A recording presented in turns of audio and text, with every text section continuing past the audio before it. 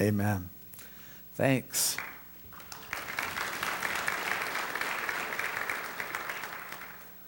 I was going to suggest before I was interrupted, some of you guys have been watching these fix-it shows on TV, and you think it'd be nice to just be able to knock out a wall and put some drywall in or fix something at your house. And Pedregalis is a great way to learn to do that. Go down there with Lyndon. If you can't afford to hire someone like Lyndon to come work on your house, just go down there and work with him a couple times. Learn at the Mexican's expense, and then you can come back. You'll have it down pretty good when you do it on your own house. So think of it as construction training as well as ministry. All right. Hey, turn in your Bibles to Galatians chapter 2. On Sunday mornings, we're going through the book of Galatians.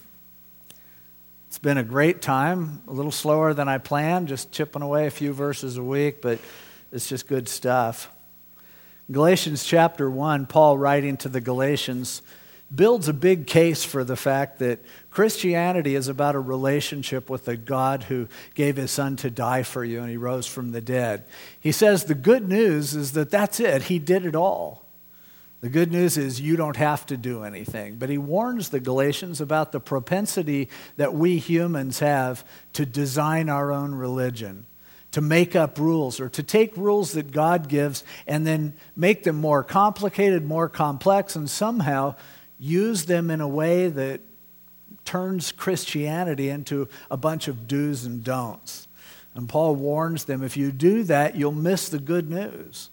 Because if it's about man-made religion, that's usually bad news. If it's about following rules, that's bad news because we can't follow the rules. But he shares his testimony about the fact that he received what he received from Jesus Christ and how each of us needs to be individually related to him. Now, as we came into chapter 2, we saw that when you have a faith that is very individualistic, that's very personal, quite often people disagree and have differences. And this becomes a problem within our families, with our friends, in our churches, between churches. And it's just a fact of life. See, if you make a man-made religion, unity is easy. Because here are the rules, here's the rule book. If you follow the rules, we'll get along fine. If you don't follow the rules, we'll kick you out. Well, that works pretty well. But when you tell people that you have been set free by Jesus Christ, that he died for you, paid the penalty for your sins, and now he just wants to know you. You don't have to be anything or do anything. You have to realize what he has done. That Christianity is not what you can do to get to God, but it's what God did to get to you. When that happens, all of a sudden, we each experience God in individual ways, and sometimes we disagree. And here in chapter 2, we see several examples of situations where there were those disagreements. Paul talks about there was a misunderstanding between him and the leaders in Jerusalem. They heard third-hand things that he was supposedly saying, and so he came down there. The story is recorded in Acts chapter 15. The first thing he did is get some of the people that he really had respect for, and he sat down with them and he told them what he had been teaching. He explained himself. A lot of the differences that we have with others are just because we haven't gone to the trouble of explaining ourselves personally, sitting down face to face and talking privately. And so he explains, hey, that's one way he dealt with it. But there were some other people there too, as we saw a couple of weeks ago. Those guys were just out to rip him off, to take away from him the freedom that was in Christ. They were interested in controlling him, making him teach what they felt comfortable with. And for those people who just wanted to cause trouble, he said, I didn't even give them an hour of my time. I didn't waste my time. Now, with the apostles and the leaders there it was a real misunderstanding. Yeah, I sat down with them and we worked through it. But there were some people I didn't waste my time with. And so for us, there are some people that if we would just bother talking to them, we might be able to work out a lot of things that tend to divide us. But with other people, it's a waste of time. And God has to show us which people are which. Then last week, we looked at the difference between different callings to different ministries. And he said they ultimately came to the conclusion that, Paul, you're going to be different than we are. because you are called to be the apostle to the Gentiles. Peter, in the same sort of way, has been called in particular to reach the Jews. Now, James was called to minister to the Jewish Christians there in Jerusalem. Peter was called to reach the Jews who were scattered throughout the kingdom, the diaspora as they're called, those who are dispersed. But Paul was called to minister to Gentiles. As a result, their ministries, their emphasis, it was going to be different.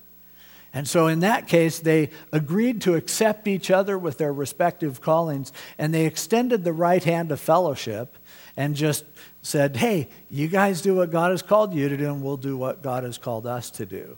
And that's a third way of dealing with differences.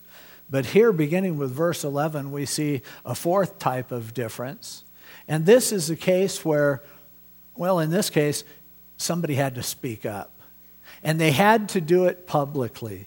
And they had to do it clearly because Paul saw something going on with Peter as Peter was there visiting in Antioch, and he said, this needs to be addressed. This is important. And so as we read, beginning with verse 11, now when Peter had come to Antioch, you might remember Antioch was an area up there in Asia Minor, present-day Turkey, quite a bit north of Israel. Paul was focusing a lot of his attention up there. The church was booming up there among the Gentiles. And so Peter, obviously, after the Acts 15 church council where Peter stuck up for Paul, now he wanted to go up and see it for himself. Later on, Peter spent quite a bit of time up in Antioch ministering to the Jews there. But anyway, Peter had come to Antioch from Jerusalem, and Paul said, I withstood him to his face because he was to be blamed. Literally, he was judged. He was busted. For before certain men came from James, there were these Jewish Christians who James had either sent or they came kind of representing him, who came up to Antioch. So a whole group of very Jewish Christians had come. Before they came, it said, Peter would eat with the Gentiles.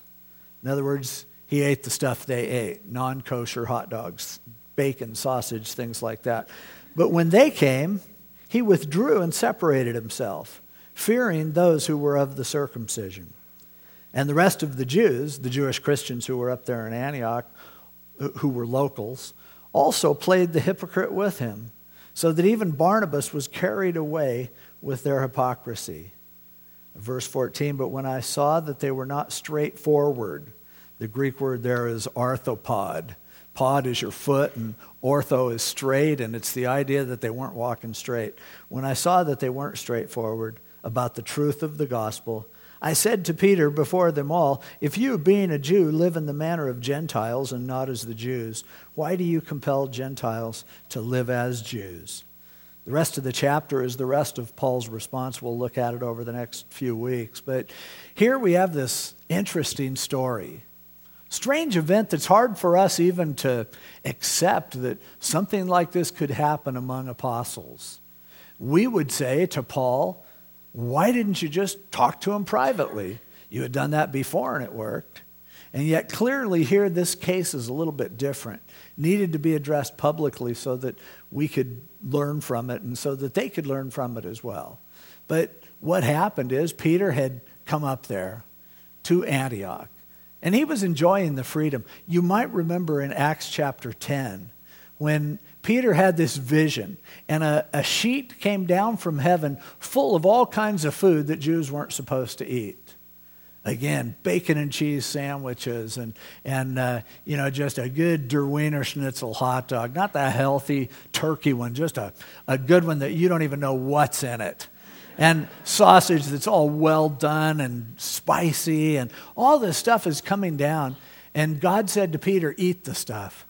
Peter said something that he had a tendency of saying, kind of a funny response, not so, Lord.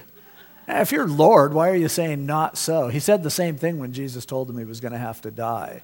Not so, Lord. But he's going, God, I'm not going to do this. I haven't eaten any of this stuff ever. I've never experienced it. I've lived by the rules of Judaism. Today, there are strict requirements of food among so many of the Jews. One of the things that, I'm looking forward to going to Israel, and I love Israel. It's a great opportunity to learn so much as you're there, and we're going in June. But the one thing I don't like about Israel, no pepperoni pizza. It just really makes me mad. I mean, you can't even get some Arab to make you a pepperoni pizza.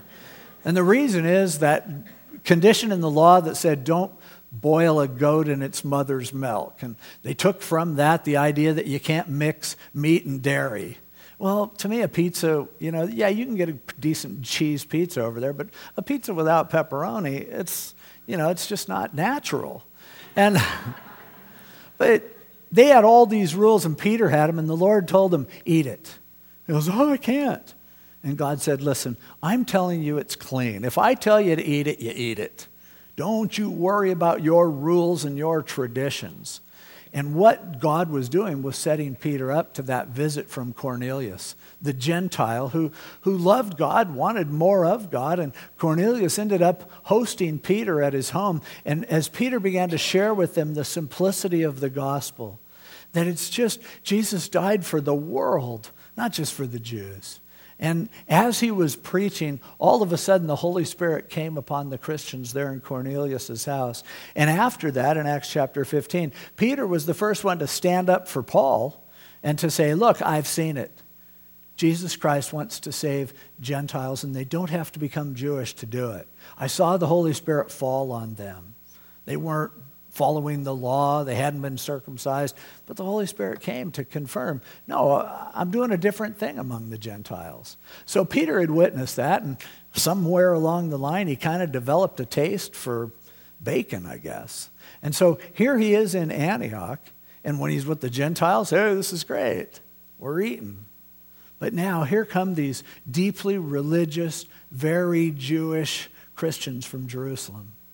And when they came, Peter all of a sudden goes, who put this bacon in front of me? Get out of here. I'm not going to eat this stuff. He became a phony, became a hypocrite. And not only that, he led other people to do the same. Even Barnabas got sucked in by this act.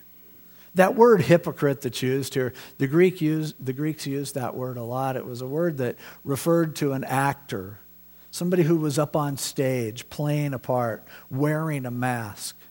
In fact, there are some early church fathers who had such a hard time with this passage that they came to the conclusion, John Chrysostom was one of them, who said that what Peter was actually doing, and Paul and Barnabas, they were putting on a play, a skit. This was just all set up to teach these lessons that they wanted to teach because of the word hypocrite being used a couple times, and they couldn't stomach the idea that maybe the first pope could have been a hypocrite at times. But here it's clear to me when I read it, these guys were just caught up in being phonies.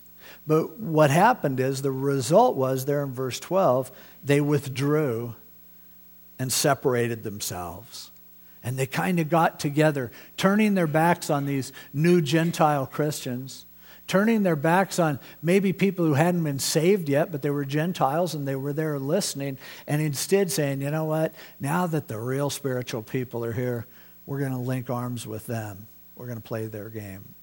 Hypocritically, doing one thing with one group of people, another thing with another group of people.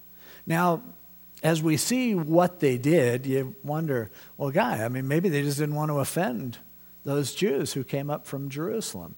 Paul talks about how he was willing to be flexible with different groups of people. There in 1 Corinthians chapter 9, where Paul said, hey, to the Jews I become as a Jew. To the Gentiles I become as a Gentile. I have become all things to all men, that by all means I may save some. And his approach there was, hey, I consider my audience, and I try not to do things that will cause them to stumble. I try to reach out to them and relate to them on their level. And often we could see this situation with Peter and Barnabas and go, well, that's all they were doing. I mean, those Jews from Jerusalem would be shocked to see these Jewish Christians eating this stuff. And so since it would stumble them, isn't it the right thing to do to go, because they're here, let's just not exercise our liberty? Well, there's a huge difference between what Paul was talking about. There isn't a consistency at all. Paul's approach in 1 Corinthians 9 is completely different than Peter's approach here, as we'll see as we look into it a little bit more. So that's what they did. Now, why did he do it? Why did Peter and Barnabas and these other guys get sucked in? It tells us there in verse 12. Obviously, these people from Jerusalem had come, but the reason they separated themselves is because they were fearing those who were of the circumcision. The rest of the Jews also played the hypocrite with them. So they were all caught up with, oh no, I don't want to offend these people. Now, I think that so often we are way too worried about what people think of us and way too worried about offending people. It's refreshing when there's someone who will be honest enough to offend me sometimes. I appreciate that. But here's the difference between 1 Corinthians 9 and this situation here. And this is something that's vital for us to understand. The problem is they were worried about the wrong people. What Peter and Barnabas and these other guys were, they were afraid they were going to offend the religious people, the mature Christians, if you will. And as a result, they withdrew themselves from the one who needed them the most. It's amazing to me how often people are afraid to exhibit certain behavior when they're in my presence because I'm a pastor. It's kind of silly, really, but sort of amusing. I'll meet someone and we'll start talking, and next thing you know, they're using foul language and they're saying all sorts of inappropriate sorts of things, and I'm just waiting for when they say, so where do you work? And then I tell them, oh, I'm a pastor. And the look on their face is just, oh no, I'm going to hell. You know, this guy's going to tell God on me, and it's probably shattered him and ruined him. And the opposite should be true. Hey, when we become mature Christians, we shouldn't be so sensitive. We shouldn't feel like people need to accommodate us. Hey, if you want to accommodate somebody, accommodate that new Christian or that person who isn't even a Christian yet. I believe that as Christians, one of the biggest stumbling blocks that we have in life is that we're worried about impressing the wrong people. And we're so afraid that we're going to offend some person who's more mature than we are. We should never want to stumble anyone. And Paul said, hey, if eating meat stumbles people, then I won't eat meat. But he wasn't talking about offending the religious. He wasn't talking about offending those who are mature in the Lord. And you know, so often I find that becomes our focus. I don't want to offend a religious person. Now, let's say you're doing something that you think you feel bad about it. You'd rather not do it. Let's say you're using a bad word. Something happens and boom, this bad word comes out. And then you turn around and you had no idea there's someone standing there and heard you say it. Who would you rather have that person be? A non-Christian that you know pretty well? That might be embarrassing because you've been witnessing to them and they hear you say that word. Or would you rather have it be your pastor? I've seen that look on your faces sometimes when I walk into a restaurant and you have a glass of champagne and you're like, oh no, I just ruined my meal. Why? What difference does it make what I think? We had dinner with some friends recently. There was a formal public affair where I had to go and say the prayer. And we were arranged to sit at a table with some friends who are Christians, dear friends. But there was talk among the wives that they were kind of worried because at this dinner, they felt like they wanted to have a glass of champagne. So it was a big event, and they had some other friends with them that they had been witnessing to. But they were afraid that if Ann and I were sitting there, they couldn't have a glass of champagne. And at first I thought I should milk this all it's worth. But then I thought, what's wrong with this picture? And why is it that somebody thinks somehow they need to alter their behavior because I am there? That's horrible. I hate that. I don't want people to have to act a certain way because of me. Why? Because I'm a mature Christian. There isn't one of you that if I see you out doing something that I might not want to do, that it's going to shatter my faith to see you doing it. It's okay. You're free. God, we build up this phony religion where it's like, okay, there are certain words that Christians don't use. Now, because I don't want to stumble people, I don't use bad words. You probably won't hear me ever saying a cuss word. But at the same time, why is a cuss word such a bad thing? Why is it that if you hear somebody say a cuss word, you assume they're not a Christian? They could use, words are just symbols. They could use another word that means the same thing and you'd be totally fine with it. So how does this happen? It happens, guys, because we make up our own religion. We decide certain things. Why is smoking such a non-Christian thing to do and overeating something we do every time we get together as a body? I don't know. I mean, it's just because that's the rule, that's why. But see, what was happening with these guys here, they were deciding, I'm going to live my life trying to impress the people that are religious. But what did they do ultimately? They separated and isolated themselves from the people they were really called to minister to. Now, please don't take from this the idea that I'm saying, go out and drink with some people down at the Cheers bar and everybody knows your name and it'll be, I'm not telling you what to do. But what I'm telling you is if the reason that you're doing or not doing things because of the rules, because you're afraid of what other Christians would think of you, you might be doing the right thing, but you're doing it for the wrong reason. And as a result, sending that attitude out is what causes non-Christians to stay non-Christians. Because they believe that becoming a Christian means joining this exclusive club where you have to worry about everything that you say and do. That if something's too funny, it must be bad. If something is rather harsh or offensive, we wouldn't do that. And you live your life peeking out of the corner of your eye, hoping the pastor doesn't show up. Or feeling like, I just can't do this. I can't play this game. Who are you afraid of? And what are you afraid of offending them about? And it tells you a lot about whether your eyes are focused in the right direction or not. And so Peter was a hypocrite. The reason that he was because he was trying to impress the wrong people. He was worried about stumbling people that if they get stumbled, it'll only cause them to have to deal with themselves. But as a result, he was separating himself from the people that he was called to reach. They wouldn't dream of being close because he realized there's a line that was drawn. That word for separated, again, the word is the root from the word that they got, Pharisee. A Pharisee was someone who drew a line around himself. But what Paul tells us over in Galatians chapter 1 is that when we were saved, God drew a line around us. And he said, you're mine. But let God draw the line. Don't draw it yourself. And don't play games. Don't be a phony. Don't worry about who you are going to impress. We sit and think, oh man, I'd love to go buy a lottery ticket just for fun, or I'd love to go drop a quarter in a slot machine at Las Vegas. But we think, but what if a Christian saw me there? They'd probably really judge me for it.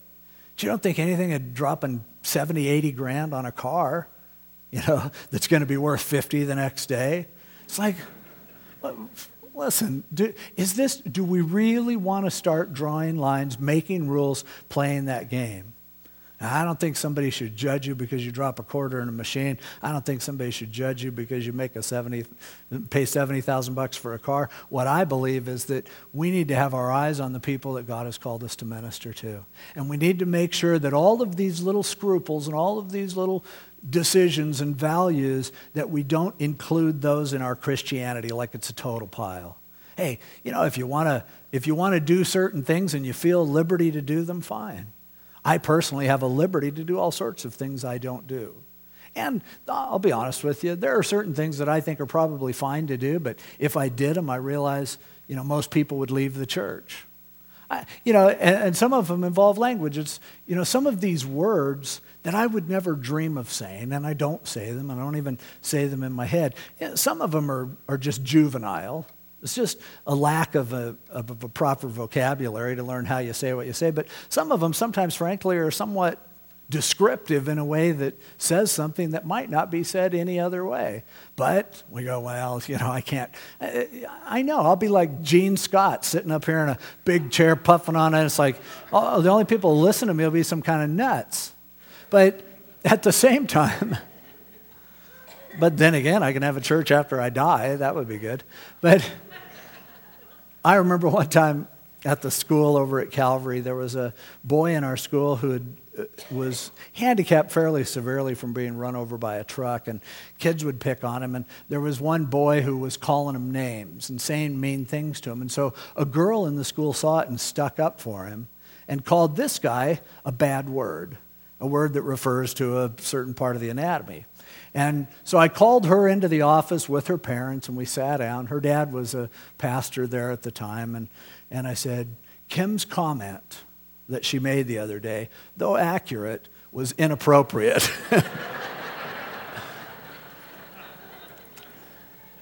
Sometimes that's true. Now, I don't take that and go, Dave's given me license to cuss people out. No, all I'm saying is don't major on stupid little things. And don't let your Christianity become, here's my lifestyle. Hey, you can't invent your own culture and then say it's Christianity. Christianity is, if you say something that you shouldn't, Jesus died for it already. He's forgiven you. Can you handle that? If you can't, then you don't understand the gospel. For these people here in this circumstance, in this situation, they were afraid of the wrong things, and therefore their behavior was wrong. And you go, well, then why is it a big deal? We saw what they did. We saw why they did it. Why is this such a big deal? Why are we spending this much time in this passage? Well, again, as we read down, after being carried away with hypocrisy in verses 12 and 13, Paul said, when I saw that they were not straightforward about the truth of the gospel, I said to Peter before them all, and he went ahead and began his comments to Peter. So why did Paul get so upset? Why did he? Was it just because, hey, you didn't finish your sandwich? Get back here and do it? Or was it even because, hey, you're afraid of these religious people and you shouldn't be? No, it's not that. His whole point is, and why he brought the story up is, they veered away from the straightforwardness of the gospel. That is, you are sending a mixed message by being a phony that tells people, and as he goes on there in verse 14, he says, if you being a Jew live in the manner of Gentiles and not as the Jews, why do you compel Gentiles to live as Jews? That's a fancy way of saying you're expecting them to do something that you don't even do yourself. Jesus told the Pharisees, you lay a burden on the people that you yourself aren't willing to bear. And so Paul, the reason it's a big deal is he goes, man, it's not about these people or these people. It's about the gospel. Are you going to send a message that's going to distort the gospel? Now, there are a lot of good reasons to not be religious. There are a lot of good reasons to not just live by rules. One of them is you can't follow the rules. Another one is we can't agree on the rules. Another one is it makes people think that Christianity is something that's not achievable for them. But the biggest problem with human religion, the biggest error that's involved, is it takes the simple gospel and it turns it off track. It's no longer the straight gospel. It's, hey, good news, man. Jesus died for you, rose from the dead. You can be set free from your sin. You can get a fresh start. You can be forgiven. And then, once you do that, come here, we got some more stuff we need to tell you you need to do. That habit that you have, I think it's time you quit. Those things you said, can't say them if you're a Christian. See, I'm not judging you. I'm just being a fruit inspector, and I'm just telling you, Hey, the gospel gets lost in the shuffle when that happens. The glorious thing is if we stick with the truth of the grace of God, if we continue to adhere to the tenets of the gospel, God has a way of changing us in areas that we wouldn't have anticipated. Instead, we can go by our checklist of all the things Christians aren't supposed to do. But the truth is, God may have a different checklist for each one of us. And He does it by putting His law in our heart, by causing our desires just change. The reason why Christianity becomes such a religion, the reason why we have such a hierarchy of power and why we have such a hard and fast set of rules is that those rules make some of us look pretty good. I don't smoke. I don't drink. Can't dance. Don't go to movies. Don't really cuss. Don't cheat on my wife. I'm doing pretty good. So I'm pretty comfortable with that set of rules. But the problem is, that's not the gospel. A lot of the things that are on that list, some of those things, as you get older, you just don't have the energy or the opportunity. And so now here I am, an old guy who's really holy. Holy isn't the lack of something. Holy is the presence of something. It's being whole. It's being complete. And us old fogey Christians who have been Christians long enough to learn all the rules and conform to all of them and drop all of the notable habits and adapt the habits that are acceptable for Christians, we need to realize, wait a minute, let's get back to the gospel. We are sending mixed messages to people. We are giving people the notion and the idea that Christianity means act like me. And if it's phony, so much the better. That's faith. It's doing what you can't see. Pretend like you're this way. See, but the truth is, the good news is, you don't have to be phony. You don't have to cover up. You don't have to play games. You don't have to wear a mask. You don't have to be on a stage. Because whatever it is, let somebody else worry about whether you ought to do this or you ought to do that. You go, ooh, I paid more than $70,000 for a car. Is that kind of the magic line? Is 60 okay? Is 40? Is 30? Is what kind of a... It doesn't matter. That's not the point. The point is you stick with the truth. The truth is God's Holy Spirit, if we give our lives to Him, lives inside us. And He might tell you that a $1 million car is fine for you. And that better be okay with me. You better just give me a ride in it. But at the same time, God may tell me something different. But Christianity is not what habits you have, what conduct you have, what sorts of rules you follow. Christianity always has to boil back to the good news, the gospel. And then there's no reason for us to divide, because if I don't think you ought to do what you're doing, I don't like the way you vote, or I don't like what seems to be important to you, it doesn't matter, because Jesus has already forgiven you. He's taken care of it. And when you see things in me that you don't like, come and tell me if there's anything I do that's offensive to you that Jesus didn't die for, and we'll talk about it. But see, it's the gospel. And when you twist the gospel, that's when Paul gets really mad, because it's a big deal. Everything that we believe and the answer to every question we have is hanging on the gospel of Jesus Christ. And if we start to be phonies, and we pretend to be something that we aren't, and we worry about the wrong people, and we place expectations, and we draw pictures of Christianity that aren't the gospel, then ultimately we're going astray. And Paul would say, hey, we need to deal with this, and we need to deal with it right now. There's a lesson in here for us in a lot of ways. And one of them is, it's amazing that Peter, and a lot of people like to bag on Peter because he denied Christ and he was always popping up his mouth in situations where he shouldn't have. But the truth is, man, Peter's a hero.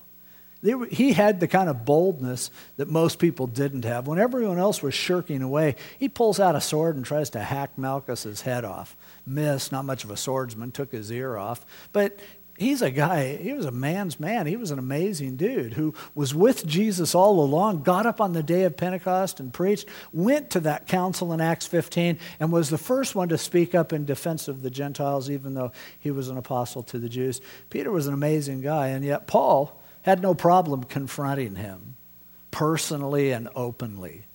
Paul tells us over in 1 Timothy 5 that if an elder gets out of line and you have 2 or 3 witnesses, confront them. Do that publicly so that everyone's going to know. Nowadays, we're so sensitive. We're so afraid. Let's just do everything behind the scenes, and people never learn. Sometimes there is a time, and especially when it has to do with the nature of the gospel and the hypocrisy of those who are sharing it, you need to say something. You need to speak up. And certainly Paul would have been seen in terms of hierarchy as being subservient to Peter. If anyone was going to pull that, apostle card, it could be Peter, because he was personally commissioned by Jesus before Jesus ascended into heaven. He spent 3 years living with him. He had it down. He was an important guy. And yet Paul, who was a Johnny-come-lately apostle, had no problem. And Peter had no problem receiving it from him. You find out later in 2 Peter that Peter talks about Paul in very glowing terms, says he loved him, referred to Paul's writings as being scripture, inspired by God. And yet it was okay for him to be questioned by Paul. And it was okay for Paul to speak up when he was outnumbered. Because Peter was not only going astray and hurting those new Christians and those non-Christians, but he was pulling the other Christians off with him, caught up in hypocrisy. And though Paul at this point pretty much stood alone, he spoke up loud and clear, hey, this isn't right, this is hypocritical. May God help us if we ever get to the point where no one can tell us that we're looking foolish or that we're being hypocritical. I hope each of you has someone, maybe several people, who care enough about you and you're confident enough in their friendship that they can tell you anything, that they can come and present to you, maybe it's a blind spot, but sometimes when you do this, here's how it looks. I have a lot of people who do that for me, and I'm always grateful that they do.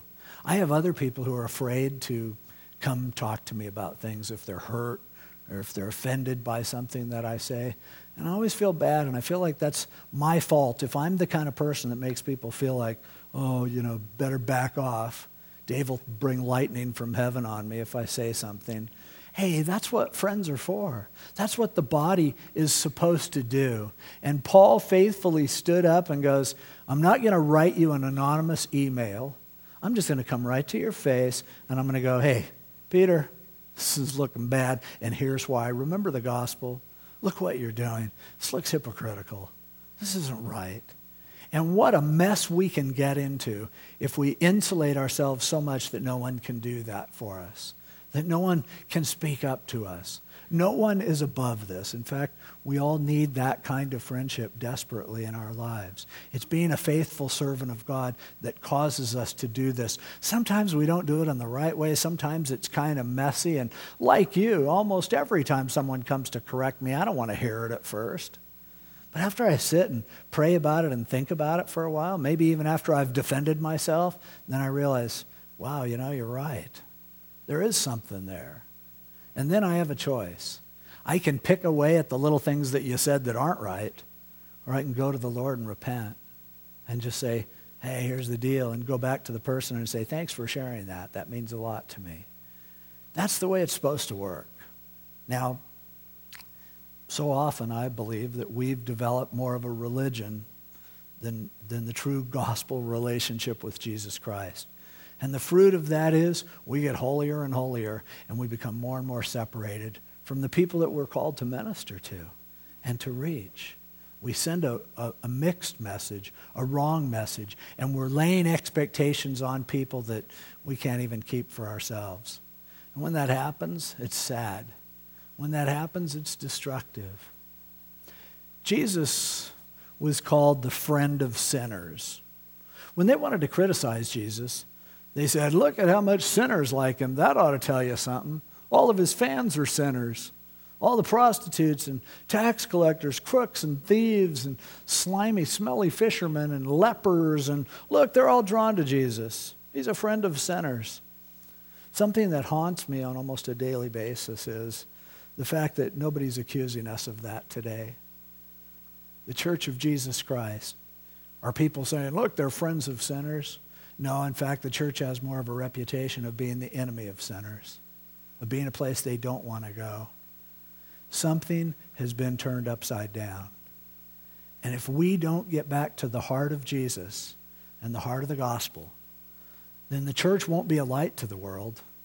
It'll just be a little holy club where we stay here in a perpetual huddle, never getting out on the field, never seeing God use us. It's become a religion. And it's time for us to turn that around and get back to the gospel. The straightforward gospel that we're not going to sit and argue about sin because it's been forgiven. It's been taken care of. What we need to focus on is you've been set free by Jesus Christ. He gives you a fresh start. And it's not a club that you join. It's not a contract that you sign. It's not a list of do's and don'ts. It's receiving from God that glorious truth of the gospel. And that, you guys, is attractive. That is something that should suck in people from the world. People who are broken, people who have destroyed their own lives by bad decisions that they've made. Their own foolish path has led them to such destruction. And they ought to realize when they see us, Hey, there's a place where you can go. There's a harbor where you can sail in there and feel safe and protected and secure. There's a God who loves you so much that his son died for you. And I don't care what you've done. The blood of Jesus Christ, God's Son, cleanses us from all sin. Not some, not certain ones. And it's not a teamwork thing where God does his part and now, boy, we better get busy. It's done. Finished. It's over. That's what Jesus said on the cross, te telestai. And anything that we add to that is going to stumble the wrong people. We will grow in favor and status with religious circles, and we will separate and lose our contact with the people that Jesus died for, that we are left on this planet to reach them. We're going to see ourselves drifting further and further away from them because the rules that we follow and the standards that we make up and the message that we send is a message that separates. And that kills the gospel. Oh, I'm not saying, let's just go do a bunch of sin. No. If you really understand the gospel, God will change you from within. You won't even be thinking about it, and it'll just happen. But may God help us to never act a certain way because we're worried about what other Christians will think. That's focusing our attention in the wrong direction. And that creates a man-made religion that separates and ultimately that will kill a lot of people who would love to believe that their sins can be forgiven. They just don't want to be like us. They don't think they can be like us. The gospel is they are like us, but there is another. There's God, Jesus Christ, in the flesh, who came and paid for their sins. When that message gets polluted by man-made religion, there's no real reason for us to be here. There's no reason for God to have left us here. Let's pray.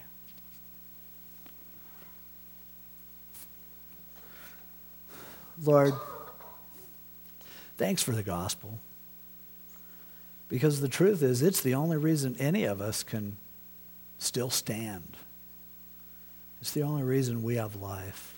God, forgive us for propagating the myth that somehow it's when we cleaned up our act that you really started working in our lives. God, act is the right word. The best righteousness we can put out there is all an act. It's a game, and we admit it. And we're afraid of the wrong people. Lord, may you help us to live in the simplicity of the gospel. And may your love work through our lives in a way that's contagious. That people could see our good works and glorify our Father who is in heaven as we reach out to them with your love. Not that they would see our piety.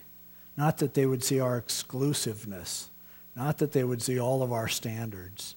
But that they would see your heart. That heart of love for people who are lost. Oh God, we're so sorry for helping you out. We have really botched it up. We've made something that isn't you. Help us to tear that down and to stick with the purity of the gospel. And Lord, I pray that when we fall into hypocrisy, you will bring brothers and sisters along who question us. Even if they're kind of annoying in the way they do it, help us to hear that phony alarm going off and to get back to the truth, back to the good news, back to the straight gospel. We pray this in Jesus' name. Amen. Let's all stand.